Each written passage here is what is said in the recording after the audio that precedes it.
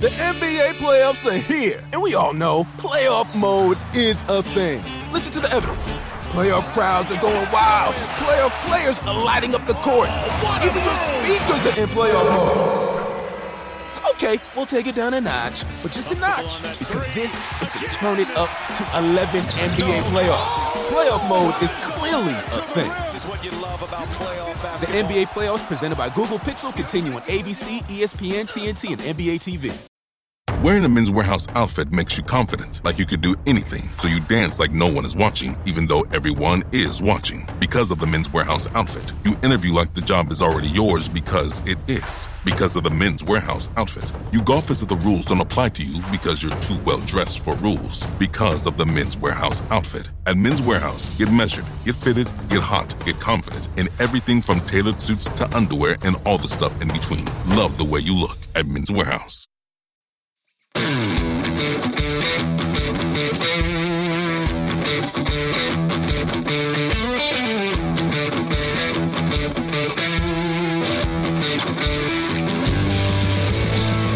Welcome to the Fantasy Footballers DFS and Betting Podcast with your hosts, Kyle Borgononi and Matthew Betts.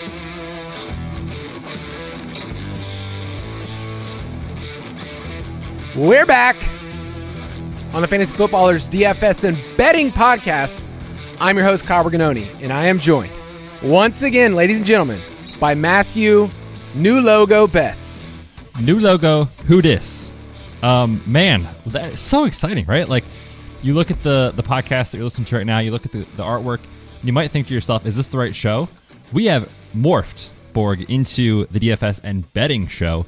A lot of people love the betting takes. Of course, they love our DFS takes, but people always ask, there's two things they ask for: more Dynasty content and more betting content. And we're men of the people, right? So we had to give them what they wanted. Yeah, when people think about, hey, what have you been doing? Like, have you guys just been farting around? Well, here's what we've been doing, people. The answer is yes. Well, we got we got Schneider to make a new logo, right? So we didn't really do that, but it's looking really snazzy, really good. So in your podcast feed, you're going to see something brand new. But also, we've been working on the Fantasy Footballers Dynasty podcast, which will come out. It will be in your ears as you hear this. So make sure you check that out. But yeah, man, since the Super Bowl, a lot's been going on. And I think people forget that we do this show, all throughout the quote-unquote off-season. We go to 2 shows a week when we hit the regular season, and then we go all the way through the playoffs. So we went all the way through the Super Bowl, took a short breather, really, but we've still been churning out stuff. So what have you been doing other than just sitting on your butt? Well, that's the first thing, obviously. But before we move on to that, Kyle, I just want to point out for our OG listeners, you'll notice a nice surprise in the logo. If you take a look at the artwork, Ooh. Take your eyes to the left side of the logo and just kind of, take a peek, see what you see, and let us know. Shadows to the left. Yes, let us know what you see. If you're an OG listener, you'll appreciate this so much. Which, by the way, when I first saw the artwork, I didn't even see it. Kyle had to point it out to me, and it's just so good. So when you see it, you'll know. But yeah, man, the last couple weeks have been great. We do kind of take a little bit of a step back, just hit the reset button. Life stuff's still going on for me. Busy with the twins as usual. Lots of family time. Planning a big trip here to California shortly. But work stuff, the Dynasty Pass has been going on all off season. We're prepping for best ball content. We're kind of mapping out the off-season shows from a betting perspective. And I'm still, deep in the weeds with injuries, too. So still doing the Injury Blitz podcast. Comes out monthly right now. The injury tracker and the Dynasty Pass this year is new.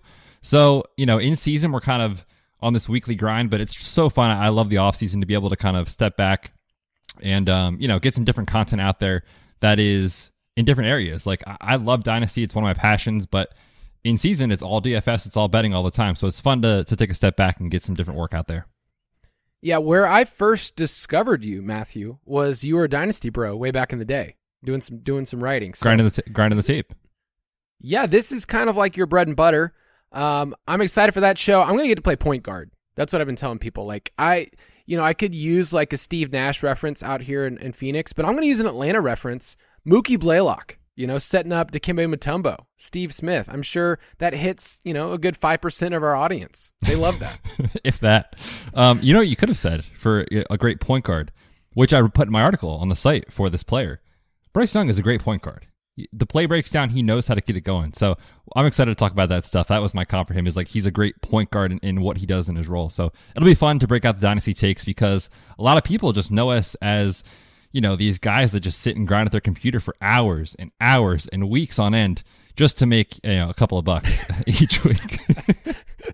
Yeah, it is. I like that people get the fantasy footballers from a couple of different angles and how we get to contribute to each show. So yeah, I love what we get to do on this podcast, our DFS and betting. You and I are going to take 2022 and encapsulate kind of the lessons, things that we've seen from our listeners, and give you some takeaways moving forward. So our show in the off season is getting you prepared, getting your mindset prepared. But way before we get to August and September to talk about DFS, you and I spend a ton of time talking about how to wager, what are the best places and the best markets to take advantage and do this.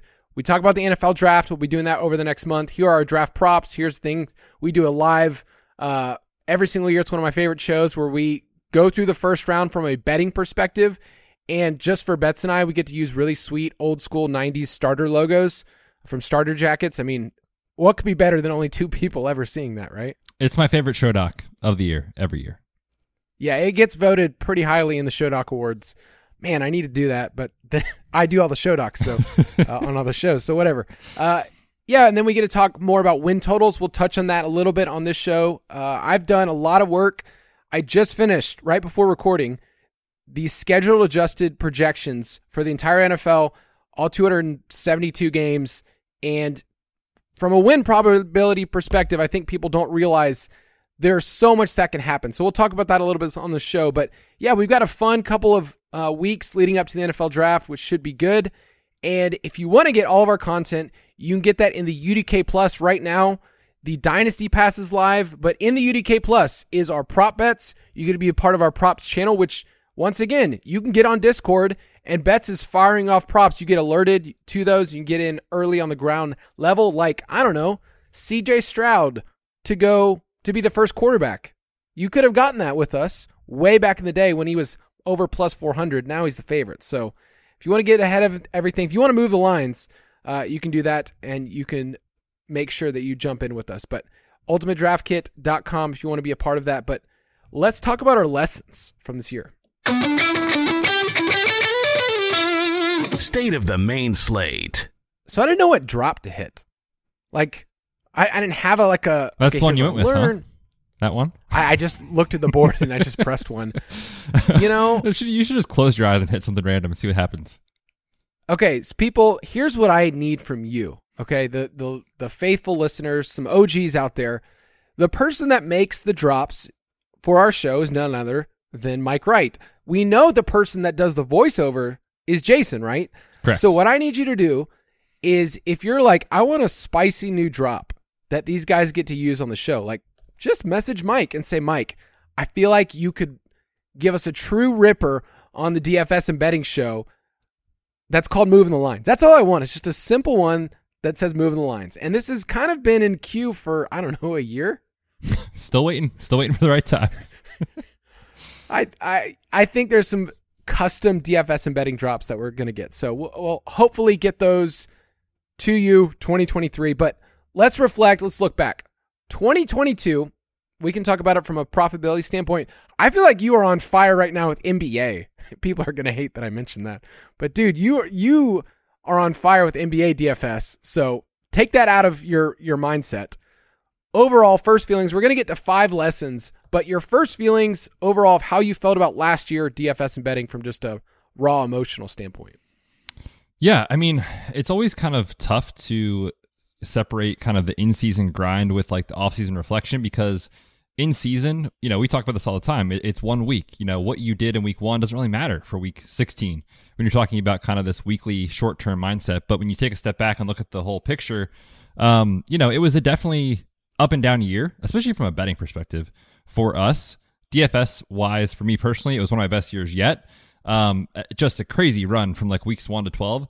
But as variance hits every year, it does, I got wrecked at the end of the year. So it kind of had this like weird, like beginning of the year was incredible, end of the year was not great. But when I take a step back and review the entire season and the whole portfolio, it was really good, really profitable. And, learned a ton along the way, which I'm excited to share a lot of that information with you guys today in terms of what I took away from last year, because the guys do it every year for kind of like 10 things to remember for your redraft leagues.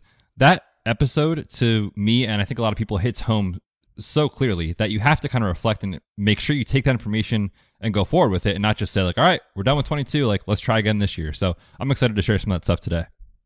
Yeah, my first reflection when I was going through, and there's lots of different things on the show. Talk about DFS, from a cash and GPP perspective. We talk about win total betting, which, spoiler alert, was probably our best year ever. That felt really good.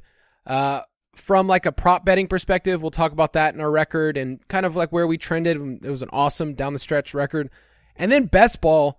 I know for me, when I'm just quickly thinking about best ball, I look back at my exposure rates, and there were certain calls where I was like, oh, I was so overweight the field, and this was awesome. Like Justin Fields, my number one quarterback. That was awesome. That gave me these ceiling outcomes, and that's the kind of upside I want in a, what was he being taken, like quarterback 13 or 14? Like, you were getting him at a good spot.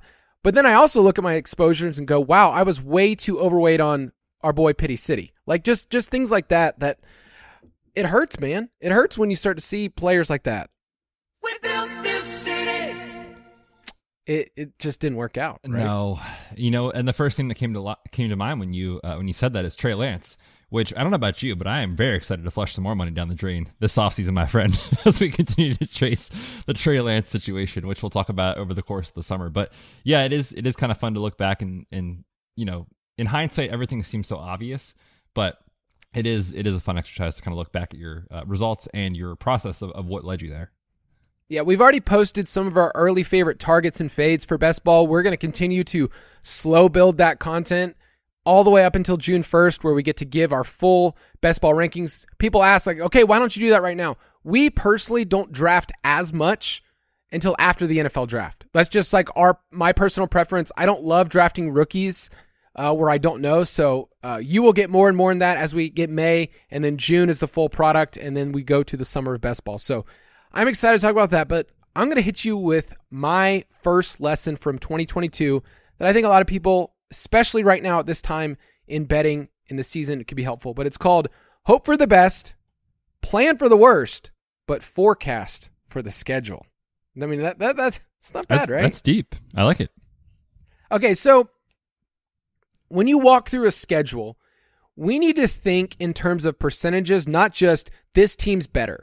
And I think a lot of times when win totals come out, and they came out recently on DraftKings Sportsbook, people quickly look at the total and go, oh, they'll totally hit the over. Oh, man, that team's not that good. They're so overrated.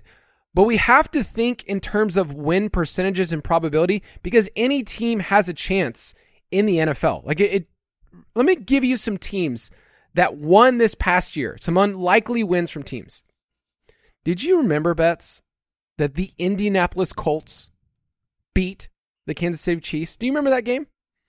I remember talking about that game for DFS, and I remember you saying that you felt like the under was very much in play, which that was a gross game. It was one that kind of finished, off the top of my head, it was like, 17-14 or something like that.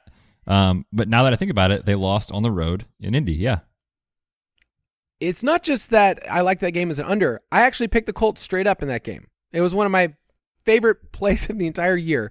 I just say the Colts were going to win.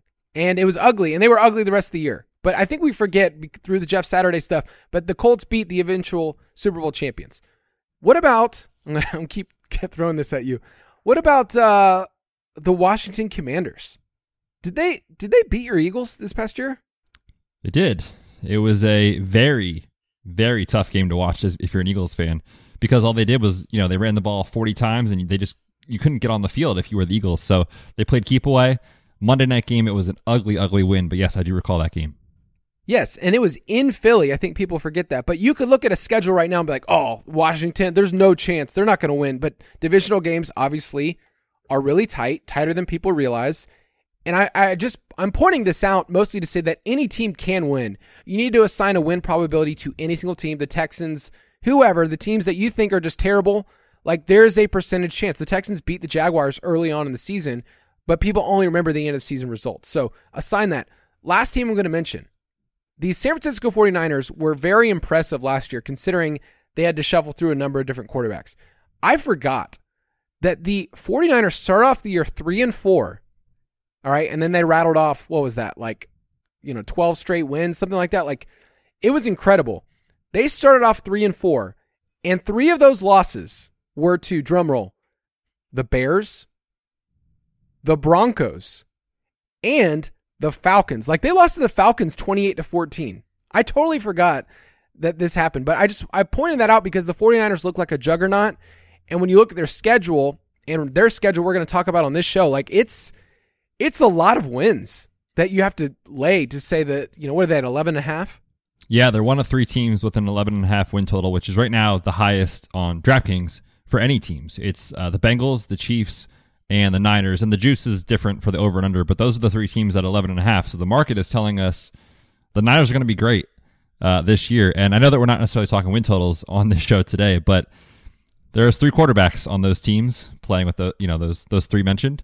Pat Mahomes, Joe Burrow, and some combination of Brock Purdy, Trey Lance, and Sam Darnold. I'm going to fade the market like crazy. I'm in on the under for the Niners this year, despite the fact that they do probably have one of the best top-to-bottom rosters in the NFL. So, yeah, when I saw that number, I was shocked, just given quarterback play is the most important factor in the NFL.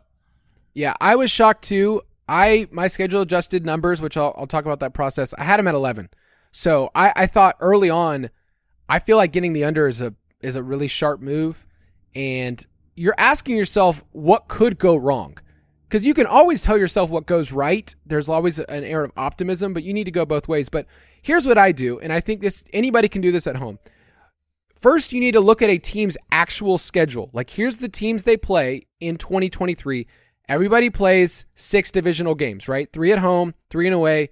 Those are locked in no matter what. But these games are not gimmies just because, there's a certain team that's better.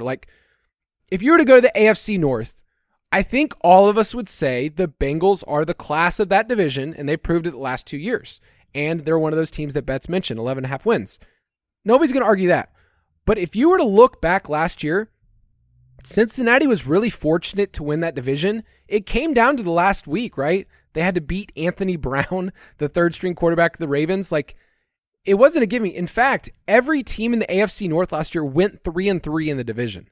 I think we forget that. We're just the Bengals, they had 12 wins. In their division, it was much tougher. So my point is, if you would assign win probabilities in a division, it's probably closer to 50-50 than people realize. If you really want to say okay, well, this team's super bad, it 60-40. But I just, as much as I can, I look at historically, here's how these teams have performed in their division. I try to cut it off within 5 years because who cares about what they did 10 years ago? And then I look at these divisional games and say they are much tighter. So when you and I are looking at lines of games, it's pretty normal to see a, Bengals at Baltimore game be Bengals -2 or, just something that's super close. And I don't think people realize the only thing that I will say about divisional games is just Patrick Mahomes doesn't count to this equation. Against the AFC West, Betts, he's 27-3 in his career. He's unreal. Absolutely unreal. And when you think about last year specifically with the Chiefs, they kind of got worse, but then they got better because Mahomes is just that good. So he's the best player on the planet, no doubt. Yeah, there's another stat out there that I wanted to use at the end of the year, but it's something like the Chiefs haven't lost a road AFC game played on a Sunday in 10 years or something like that. It's stupid. The ones they did lose was a Thursday and a Monday night, but they're not real. So you have to go through the divisional games, assign win probabilities, but here's the part I think people don't realize, and this is what I mention a lot, Betts and I talk a lot about this, is that every year, based on how you finished in your division, you have 3 quote-unquote seeded matchups. So in other words, you're playing this schedule. So, for instance, the Buccaneers, where did they finish in their division this past year, Betts?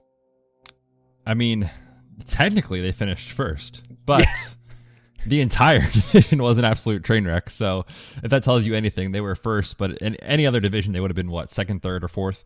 So they were first last year, and now they get a first-place schedule coming up. Yeah, and a first-place schedule means that the 3 seeded games they have this year are Philadelphia at home, at Buffalo, and at San Francisco. Those are really hard games. And when you look at Tampa Bay's win totals and you look at everything else, there's a reason this team is going to see a ton of regression because we don't know who the quarterback is, Baker, Kyle Trask. The weapons are kind of aging.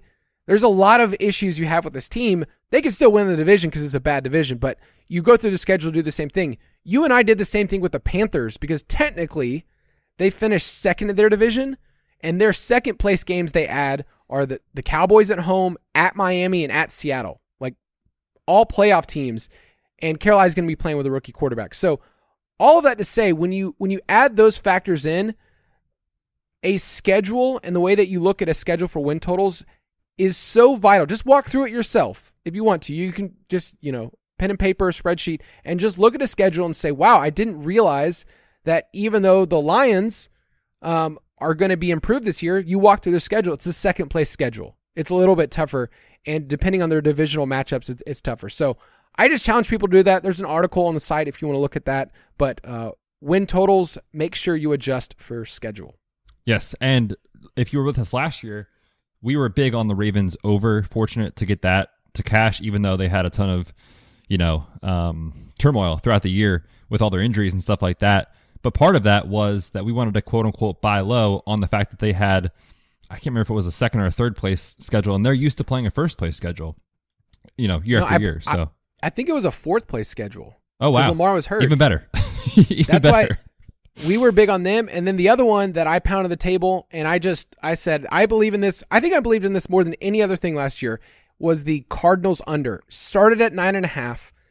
It got bet down to 9, and then it got bet down again to 8.5. But we got it at 9.5 because they had a second place schedule, and there were so many things that had to go right, and their schedule was, they were terrible. They were one of the worst teams in the league, and going forward, they might be one of the worst teams in the league this year. Yeah, no doubt about that. And if you look at the betting markets for the Super Bowl, they would agree. They are not good. The worst odds in the NFL. Before we move on from the Panthers, again, the people want the picks, Kyle. They love it. Your schedule adjusted win total for them is 6.9. 7.5. We took the under, or at least I did, at plus money. It was even money when I got it. We looked at the trends with rookie quarterbacks. Basically, Mahomes didn't play his rookie year very much at all. It was Alex Smith. And then Trey Lance didn't play at all his rookie year. Those teams did well because they had another quarterback in place that could actually play. Other than that, the last 5-6 years, teams picking in the top 10 with a rookie quarterback, the average wins is 5.2. I know it's a weak division, but you also look at the fact that this team has DJ Chark coming off an ankle injury. He was one of the last wide receivers to sign a free agency, if that tells you anything, in a weak free agent class, and Adam Thielen, who's clearly on the decline. So a terrible skill group with a rookie quarterback, coaching staff, changing teams. Lots to go under there, I think, for the 7.5. So if that's still out there as of this recording, I love that. Okay, my lesson learned from last year, one of them, is it's important to find your edge. And what I mean by that is your edge in DFS and betting might be different than your friend, your coworker, than mine or Kyle's. It's so important. We talked about this last summer, that you need to identify what your goals are for DFS and betting. It's different for everyone, and so I don't want to kind of give this is what you should do, but kind of what I did for my process looking back at last year, from the last couple of years, I started taking DFS a lot more seriously, but I love the grind. Kyle, you know that about me. Love the grind.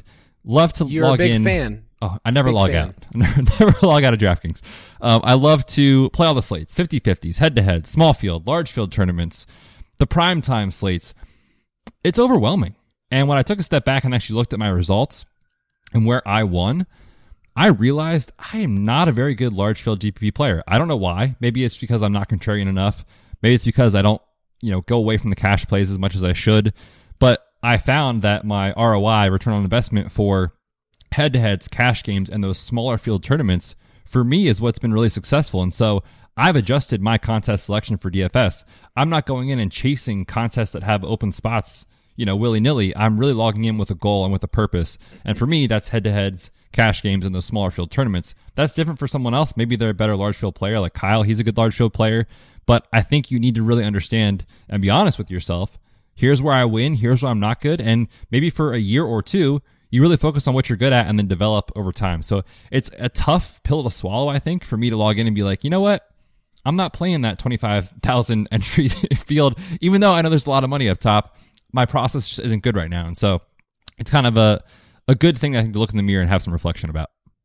Yeah, and I think you can apply the exact same thing with betting markets. And, you don't just say like, oh, I hit this one time, therefore I'm good at it. But a lot of these markets, you put in your money and you're not going to see it for a very long time. Like that's the worst thing when I look at win totals. I go, okay, I'm going to put this money in and I have this conviction, but I'm not going to get this money until January. And you just need to figure out like, what are the best places to be able to use it? What are your goals? Like you mentioned this. I feel like we mention this every single year. It's okay for someone to play DFS in a bet and do it just for fun. Like they have $50, this month or they, whatever. And they're really clear and upfront. So like I'm pretty clear and upfront with my wife and say, hey, here's the money that I'm going to be using in our budget and I'm going to set it aside. And I think she trusts me at this point doing this, that she gets a return on her investment.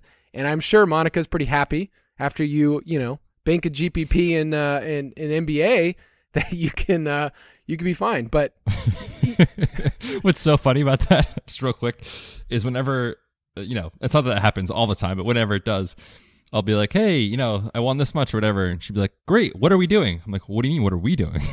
what do you mean about that? But yeah, we got to give your significant other a break. They deal with us a lot for putting in the time and effort for this. So I guess they should get a little kickback, huh? Yeah, and I've also learned to never display like in the middle of a slate what I'm winning. I never will do that. No. Because when it goes down a little bit at the end, she goes, that was 20 minutes ago, what happened?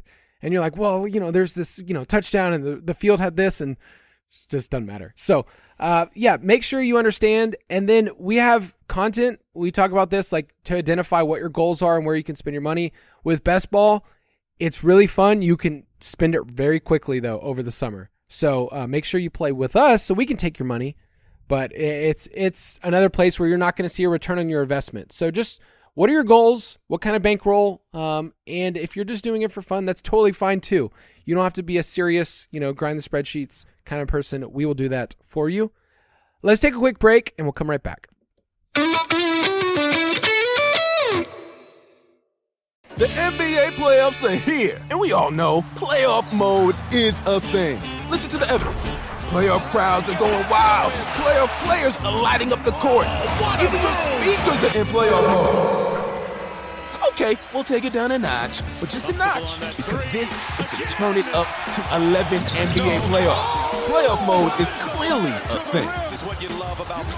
The NBA playoffs presented by Google Pixel continue on ABC, ESPN, TNT, and NBA TV.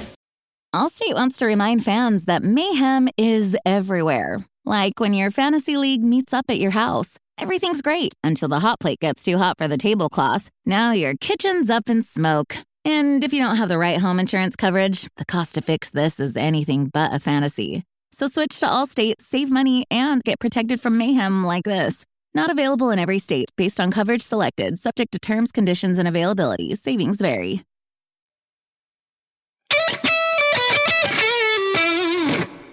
All right. Number 3, lesson learned from this past year, and something that I feel like I need to preach to myself again, is that roster percentages in DFS get condensed more than you think. Often when we play DFS, you and I, we try to teach people how to play it from a cash perspective, from a median standpoint of saying, okay, here's how you can build a bankroll. And we think that you can be successful doing that if you pick the right contests. When you look at tournaments, the word safety is a flawed way of looking at DFS because we're trying to flip the script and look at things from this is a fragile player. This is a fragile projection. This is a wide receiver who could go for 40 points, but he could also go for 2. Like Justin Jefferson last year was our boy, right? We were very pro Vikings, very pro them winning the division, and we got him to win Offensive Player of the Year. We're probably going to mention that until we die, right? That we won that. That alone, I think, kept this show alive for another 3 years. So we're just going to keep harping on it. Okay, so here's a real question: did he win Offensive Player of the Year, or did we? It was a team effort. It was very much a team effort. We believed. Justin Jefferson, looking at his game logs, looking at just remembering back the season, he scored under 15 points 7 times in the regular season. If you would have played him in DFS, I promise you he would have showed up at the very top of our projections and everybody's projections because we know that over the course of time that will be stable. But if you got under 15 points from Justin Jefferson, let's say he was, $7,500 in DK or $8,000 in DK, maybe even more. If you got 15 points bets or less, how would you feel? You'd have a snowflake in your lineup, and you'd be very sad. Yeah, like in cash, 15 points for Justin Jefferson may sound like, okay, maybe you got there if you didn't make other mistakes. But the problem is he was eating up so much of salary. So Justin Jefferson is just like any other player, unfortunately, that they can have weeks where you look and you pay up for the projected, safety of this is who this player is. And he had some absolute duds, right? Like he had a game in the fantasy playoffs where he scored, 2 points? Like it was just disgusting. I looked at our roster percentage reports from this past year.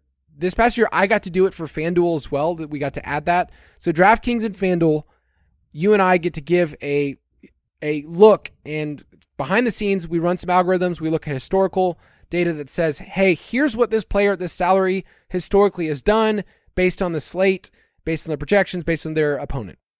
And I decided, I'm going to take a random week and just use this as a case study. I went to week 10. It was November 13th, and I found that there were 4 running backs that ended up over 20% in the roster percentage projections. And then in the Millie Maker, they all ended up, one of them was 27% Travis Etienne, Saquon Barkley was 26, Tony Pollard was 25, Dameon Pierce was over 20. Just knowing that information, Bets, I'm going to ask you a question. What does that tell you if there are 4 running backs over 20%, knowing you can't play all 4? What does that tell you from like a game theory perspective, what you should probably do? I mean, the first inclination I have just with that info is like, there's going to be a couple of really good projected plays that, because the field condenses on a couple guys, that are going to slip through the cracks, and maybe they project for a point less or 2 points less or 3. But we know that we're kind of looking at chasing the tail end of outcomes in the higher end of ceiling. If those guys slip through the cracks, then yeah, they're definitely worth taking shots on in tournaments. When you go over to a cash game, and I took those same guys, and then I looked up and saw what they were. In cash, they were almost 50%. Tony Pollard was almost 50%. Dameon Pierce was the cheaper. He was at 42%. Alvin Kamara was at 37%. Like all of these guys in cash seemed like they were the locks. Like that week, you had to have these players. And I can't really fault players for saying, hey, I need, this player and this safety. But when it comes to tournaments, what you didn't want to do is to pay up or to pay for just safety. You wanted to find ceiling. That's what you wanted. So the 4 running backs I listed, Saquon got 26 points. Tony Pollard got 24 points. You would have been pretty happy with those, especially in cash, if you got that. But there were other running backs that week that were around the same price point that had similar ceilings that gave you the same outcome. And they were at 2%, 1.8%, and 1.3% in roster percentages.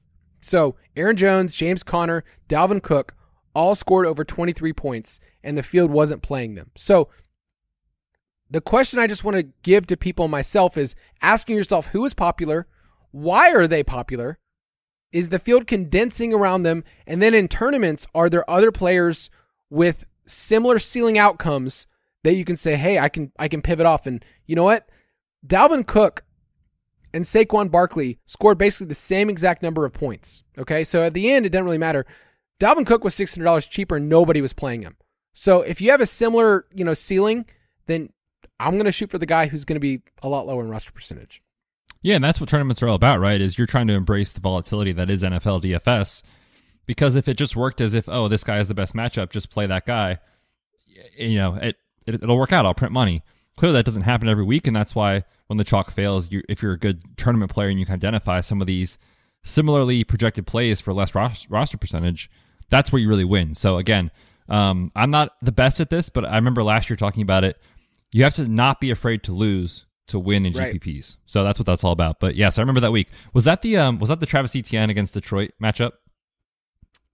So Travis Etienne ended up with just 10 points. He was the chalk. I can't remember. I had a bias against him last year, and I was wrong a couple times, and I was right like 1 or 2 times. I can't remember. Yeah, there was a week I remember he was mega chalk against the Lions because, of course, and that was when the Lions really turned it around and started playing really good defense especially against the run.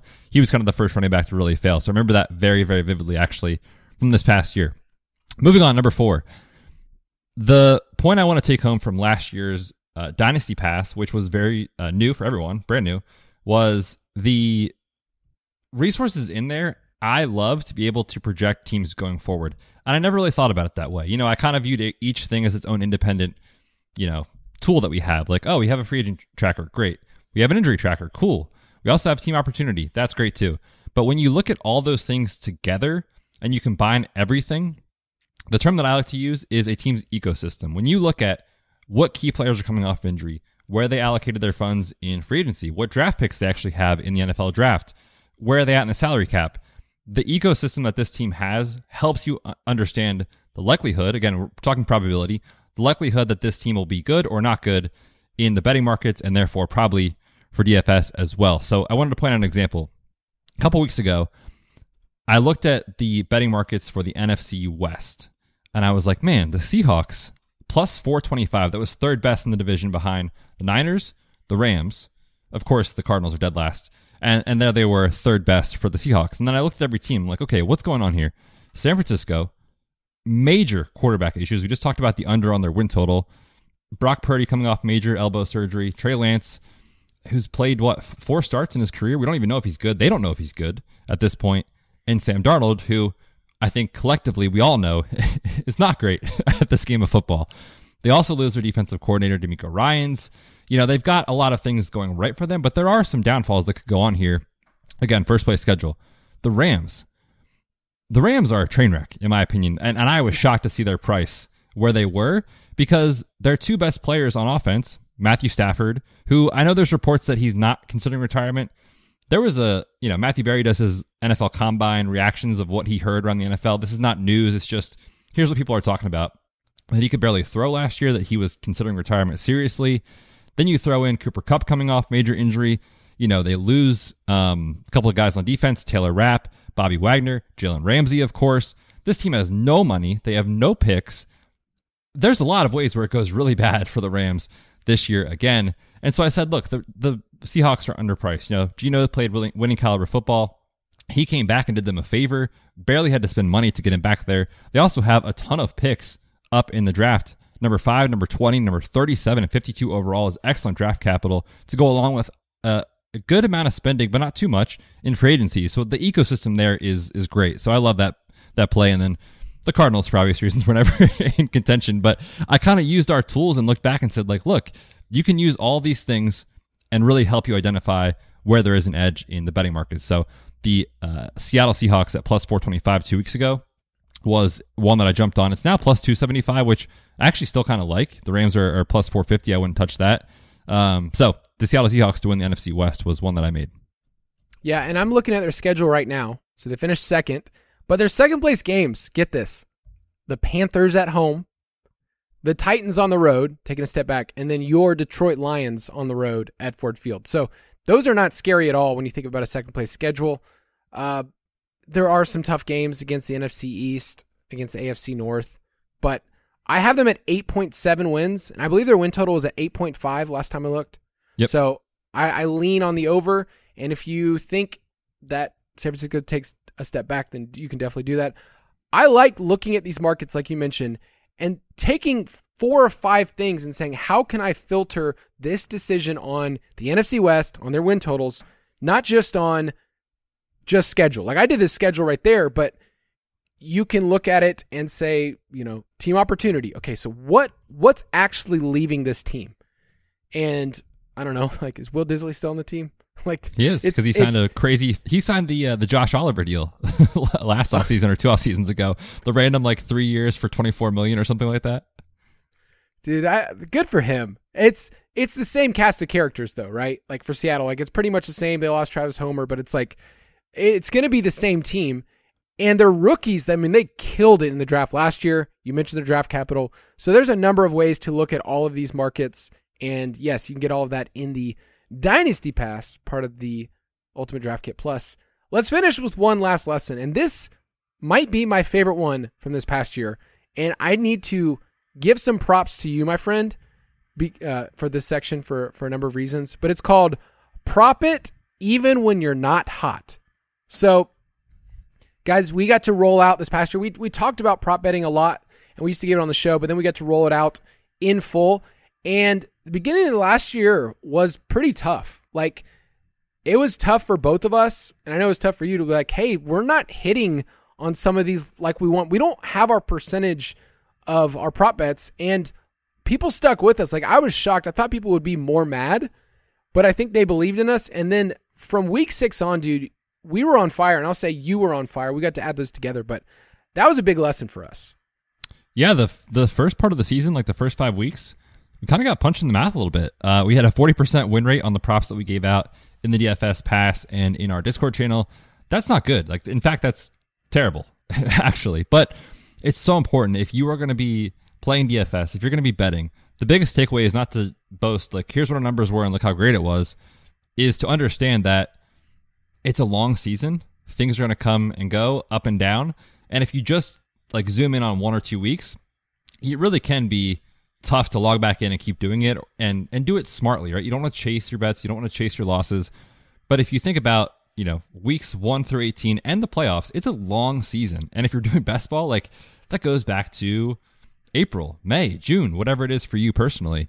It's a long season. So the biggest takeaway that I have for this is, like, we don't want to get stuck in the weeds in 1 week. We need to make sure we turn the page and have that long-term mindset, which, again, is smart. Just a reminder for everyone, for any betting, DFS, it's not about one bet, 1 week, one slate. It's about an entire season. So, yeah, the first part of the season, not great, Bob. But the last part of the season, awesome. I think the temptation in anything in life, but it's just in this place of saying, hey, I want to look at props, I want to look at, projections, is to change up your approach. You go, okay, well, this isn't working for, 3 or 4 weeks. I'm going to go do something else. Like, okay, I'm going to go find some giant parlays. And if I just do that, I will get us back. Or, you know what? This is what I've done before. I'm going to look at kicker props. I know that I look at kicker stuff more than most people, and I've hit on those a lot. Or if I just spend more money on DFS, I can make up for it. Instead, you got to stay the course and remind yourself that props are about projections. And you do this every single week. When you're playing fantasy football in your home league, you are looking at projections. Whatever, site you're doing is you're going, okay, their projection says 18.5 points. But you also need to be able to say, okay, well, what if he doesn't get this? Or how many catches does he need to get to this point? So we do that all the time. And then I think another thing that really saved us is you and I got to diversify a couple times in some different markets. We had that really fun Rashad Penny bet that hit that 1 week, lead the league in rushing, and then he just got injured and never played again.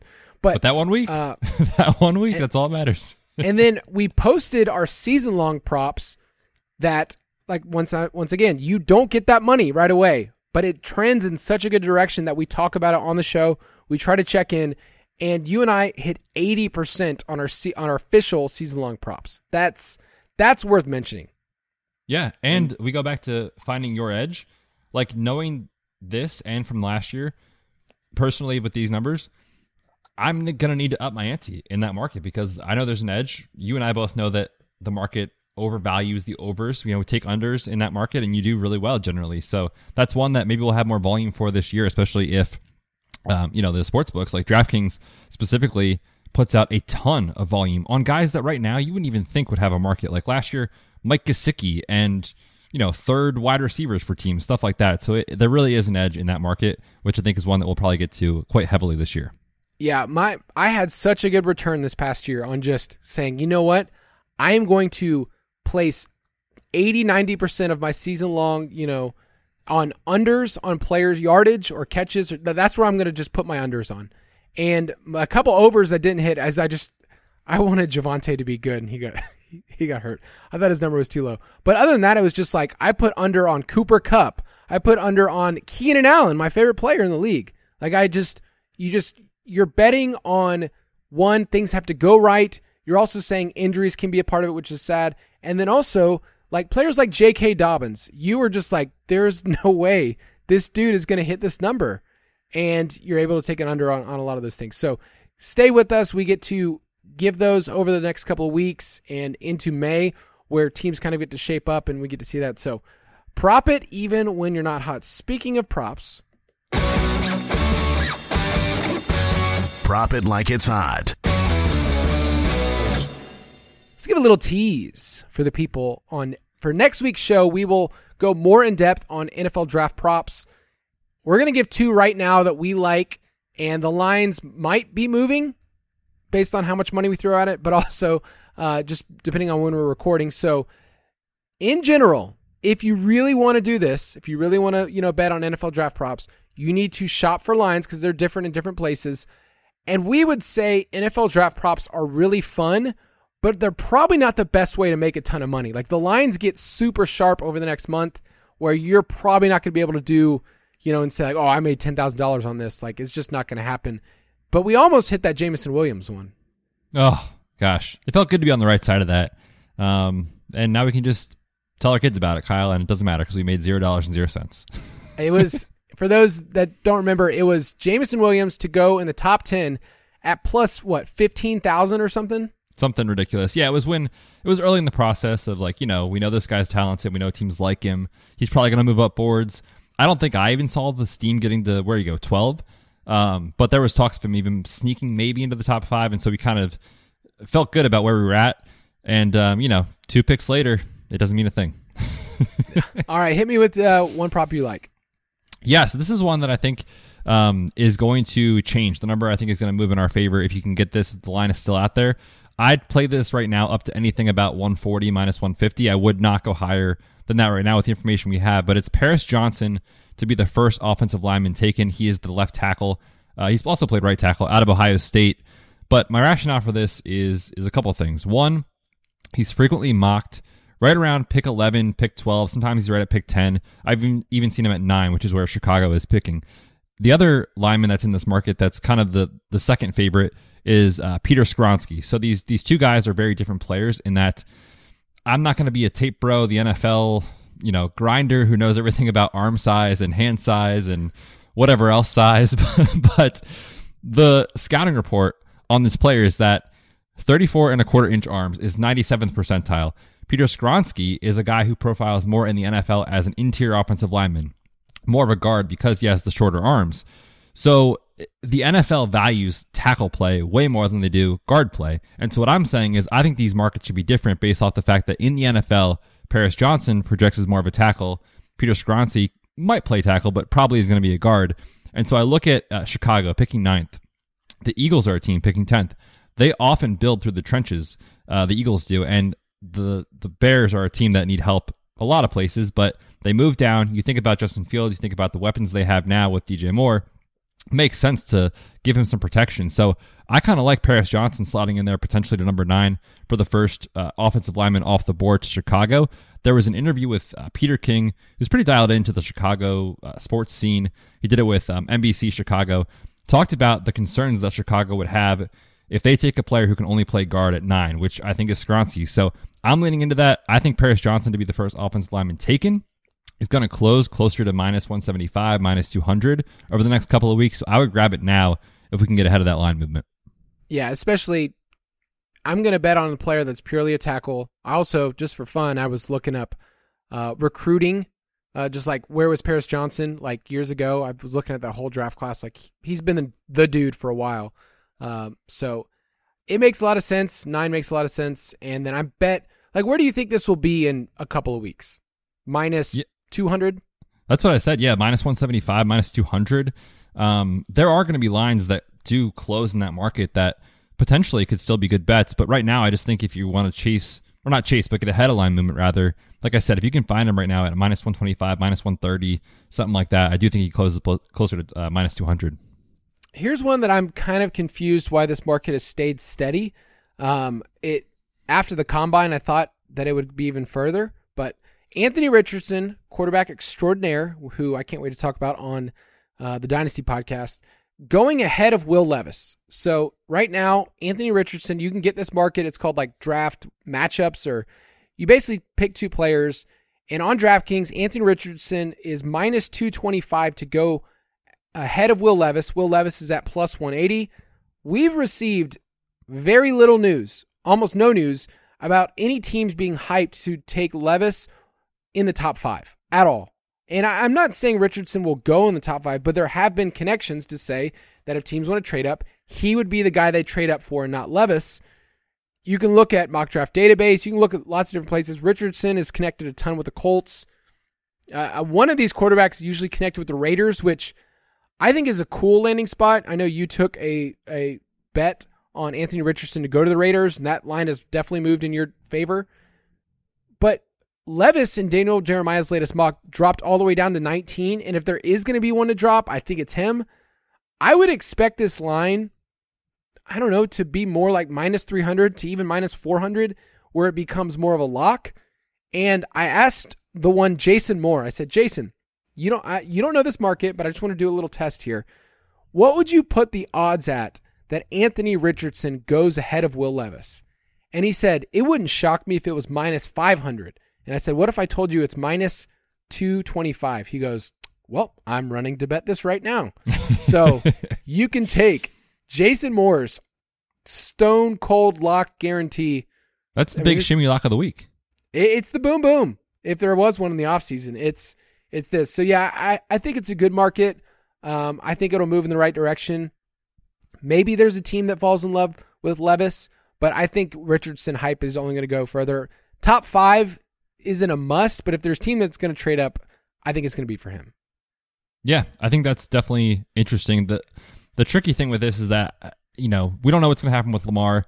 Maybe by the time this show comes out, we know the answer for Lamar Jackson, but that's the one concern I have, is that like if the Colts can somehow land him and then all of a sudden there's not a team that's in love with Anthony Richardson, what happens there? But the most likely outcome, I agree with you, is that Richardson is probably going to go ahead of Will Levis. If you look at their grinding the mocks, I love that tool, by the way. If you haven't used it for mock drafting or for, even just if you're an NFL fan, if you want to bet on the draft, it shows you kind of like trend lines of where guys are going. Anthony Richardson's across the industry is projecting up from the end of the season. Will Levis has kind of been stagnant and dropping a little bit. So follow those trends. I agree with you. Anthony Richardson probably going to go ahead of Will Levis. Next week, we will get to go into more detail, give you some of our favorite draft props. We'll start walking through the actual board, which is super fun. I know a lot of people, there's tons of mocks.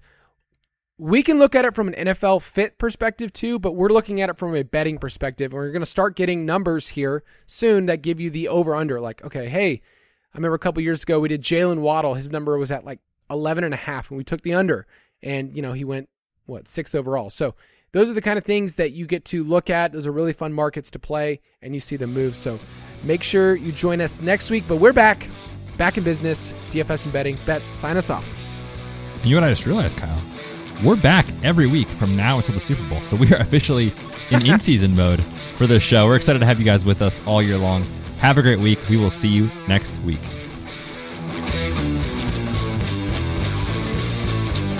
Thank you for listening to another edition of the Fantasy Footballers DFS and Betting Podcast. Don't forget to visit us on the web at thefantasyfootballers.com.